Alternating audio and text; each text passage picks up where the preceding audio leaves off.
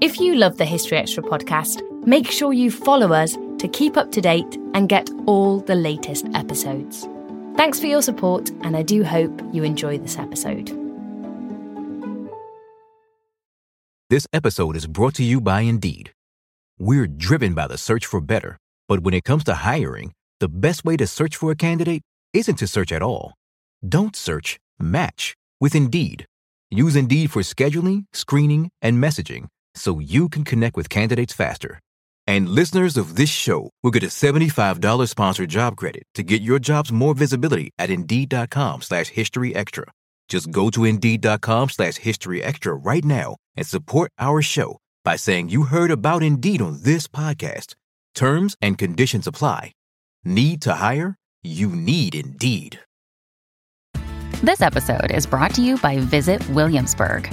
In Williamsburg, Virginia, there's never too much of a good thing. Whether you're a foodie, a golfer, a history buff, a shopaholic, an outdoor enthusiast, or a thrill seeker, you'll find what you came for here and more. So ask yourself, what is it you want?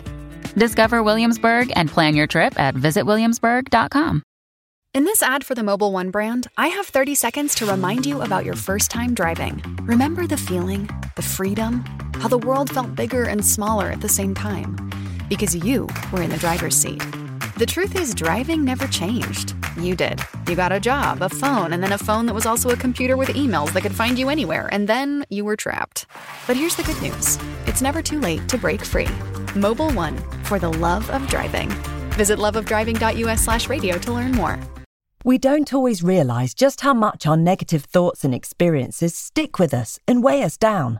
You may find your brain constantly running through a highlight reel of bad moments. That comment your friend made last week that hurt your feelings. That frustrating thing your mum does. Or that silly thing you said in a meeting. Maybe it's time to get it all off your chest. Whether it's a tiny annoyance or something much bigger, talking about it can give you some relief and lead you to a potential solution. That's where therapy comes in.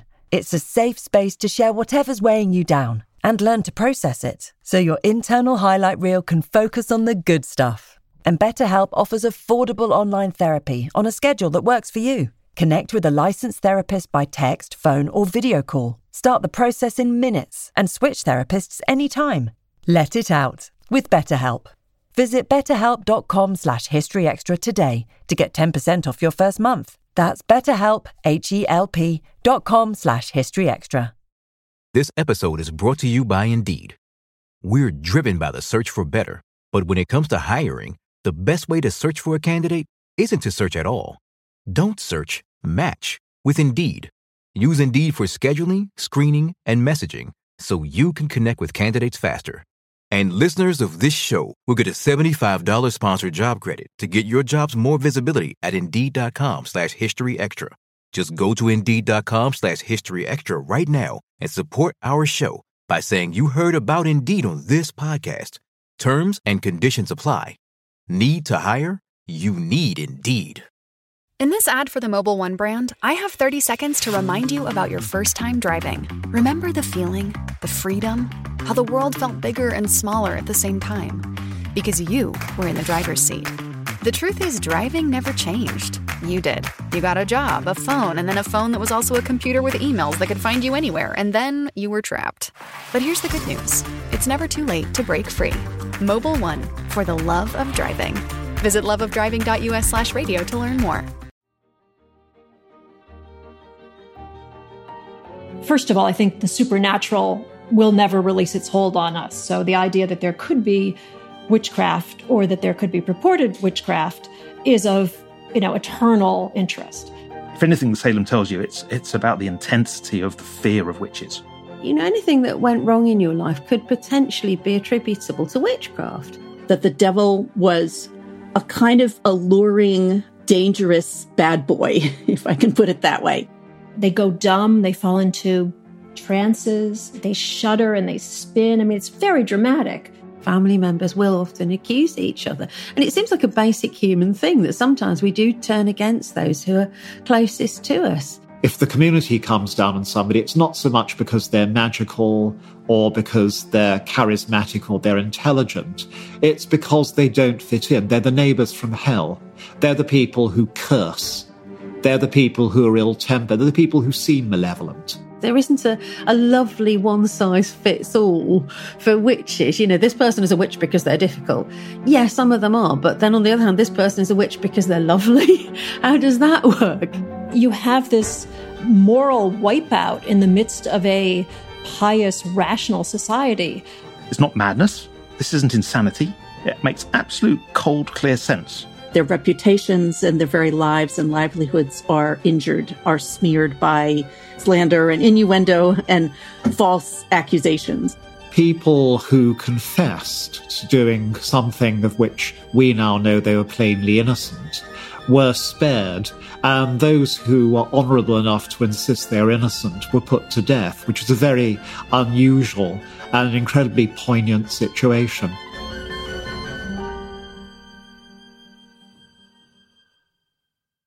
Welcome to Salem, Investigating the Witch Trials. Brought to you by History Extra, I'm Ellie Cawthorne. This is episode 1.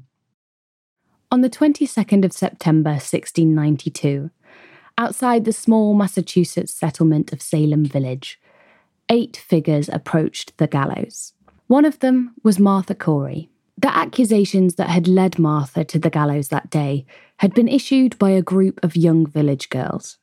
Martha's spirit had separated from her body to terrorise them, they claimed. She had choked and blinded a 12-year-old girl without touching her, and a yellow bird was seen sucking between her fingers, surely a witch's familiar. 9 people were scheduled to hang that day in September, but one, Dorcas Hoare, remained behind in her cell. By confessing to witchcraft, she had granted herself a stay of execution. But Martha Corey would issue no such confession.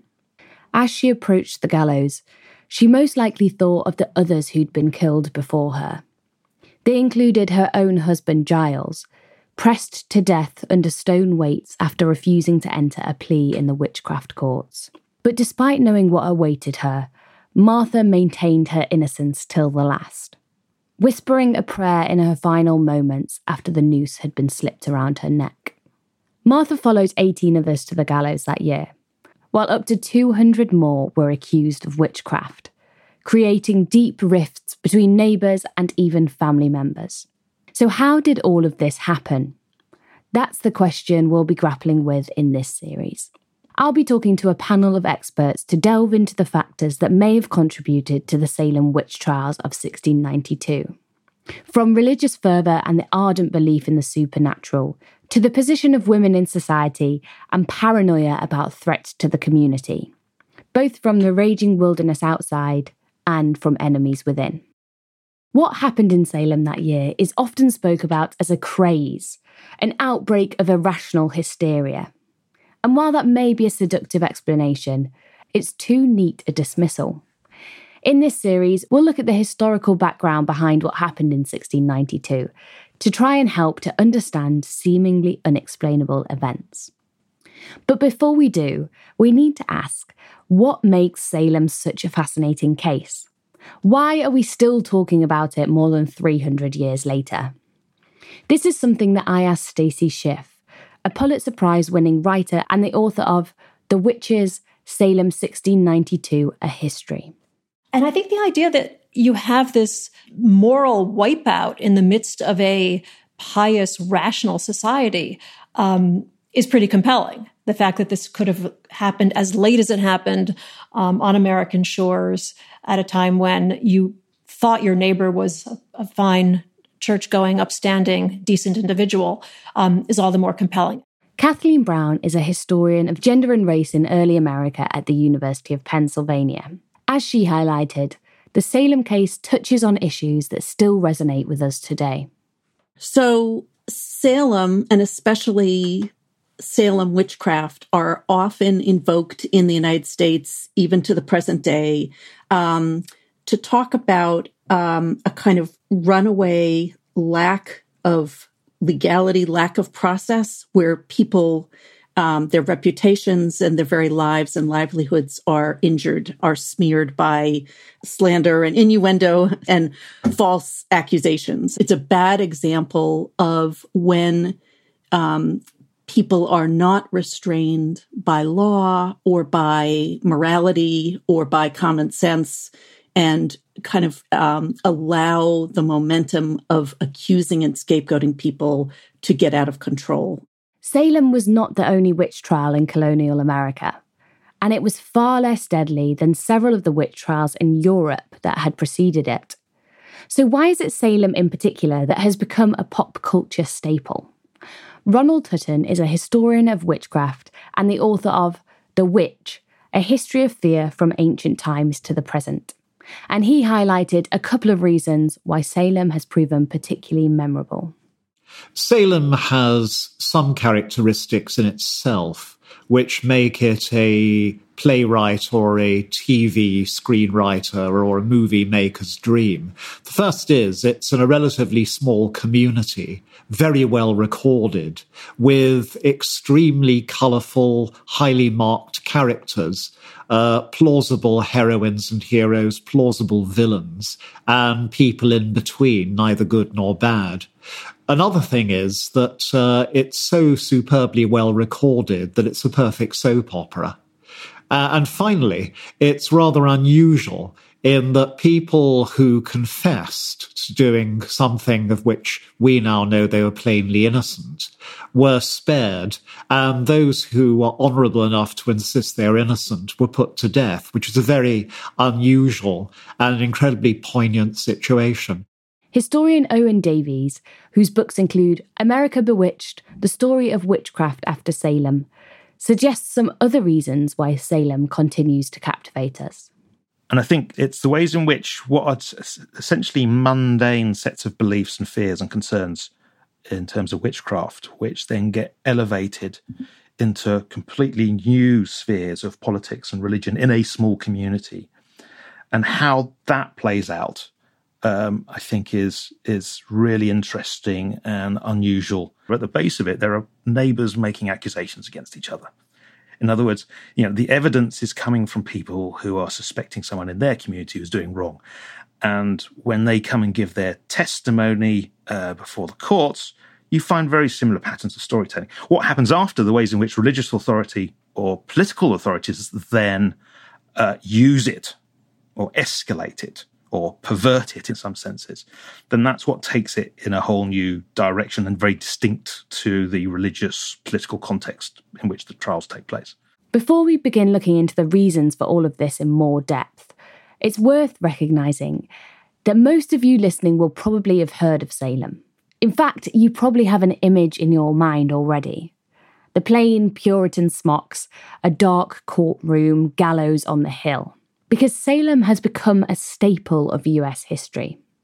Owen Davies. It's one of those events like the Revolution that pretty much every American school kid is going to learn at some point. It doesn't matter what depth it's in, sometimes very shallow, but Salem becomes part of the national identity in a sense. It's seen as marking a kind of a break from the early modern period, a break from the old times. As soon as people start regretting what happened at Salem, which was only a couple of decades after, it's kind of, that's the past. That's the past. We need to get away from that. Those were dark days. Let's move on. This is a new, enlightened America. And this place in the pantheon of US history has even seen the village itself, now the Massachusetts town Danvers, become a tourist spot. Visitors to Salem town can visit the Salem Witch Museum and get their hands on a witchy fridge magnet or a key ring bearing the names of the victims. It's become a place of neo-pagan, Wiccan identity as well. So it's become very complex. Some of them claim some sort of emotional attachment to the place because of what happened to people who were called witches in the past. Then the mix is really, in a sense, quite complex. Part of the reason why people are still drawn to Salem may be because it's a story that was never left to lie.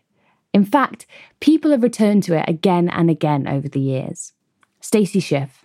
And it's in American culture, become so resonant in so many ways that it keeps coming back because of the later resonances, because we have the Crucible, because we have Hawthorne. It recurs over and over, and it gathers momentum with each retelling. And many of these retellings will be familiar. Professor of Renaissance and Magical Literatures, Marion Gibson, told me more.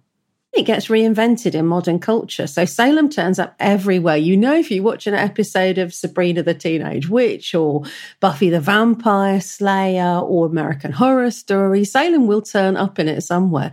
So what does Buffy the Vampire Slayer or American Horror Story have to do with what really happened back in 1692, I hear you say? Well, I think it's important to acknowledge these pop culture references, because that's probably where most of us first encountered Salem. Perhaps through a school lesson, maybe The Crucible, or maybe even Sabrina the Teenage Witch. These representations inevitably shape the popular perceptions of Salem. But as Marion told me, if we get too caught up in modern reinterpretations, we can lose sight of the real trials. In our eagerness to use Salem as a neat analogy for current issues, could we be overlooking some of the specific historical conditions that led to the trials of 1692? We often look for political significance as well. So we start thinking, oh, well, this is all about persecution, isn't it?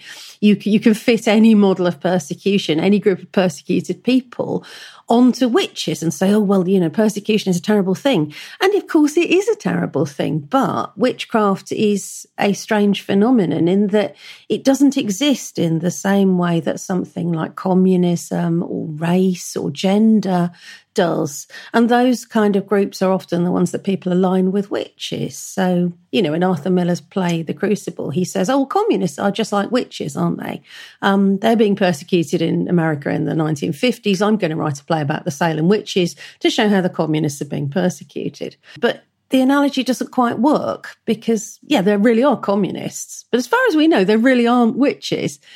So I think thinking about Salem through contemporary preoccupations can be a bit less help than we'd hope, really. If you look it up in any public domain website, you'll find a myth about Salem. And I think it's really interesting. It seems like such a well-known history, but actually it's mostly a mythic history. Lots of people don't know the truth as far as we know it about the Salem case. In this series, we'll try to get past all of those modern myths, to get a better sense of the time and place of Salem, and to consider how the conditions specific to New England in 1692 could have led to 19 people being hanged for supernatural acts. To understand why events unfolded the way they did, we first need to get to grips with how exactly they unfolded. So next episode, we'll be running through a timeline of the events, explaining how the strange behaviour of some young girls escalated into a paranoid hunt for witches that tore a community apart. Salem Investigating the Witch Trials is made by the team behind BBC History Magazine and the History Extra podcast. It's written, researched and presented by me, Ellie Cawthorne, and produced by Ben Hewitt, Jack Bateman and Brittany Colley. Fact-checking is by Josette Reeves. BBC History Magazine editor is Rob Attar, and our content director is Dave Musgrove. For more history podcasts on a variety of subjects, head to historyextra.com/podcast.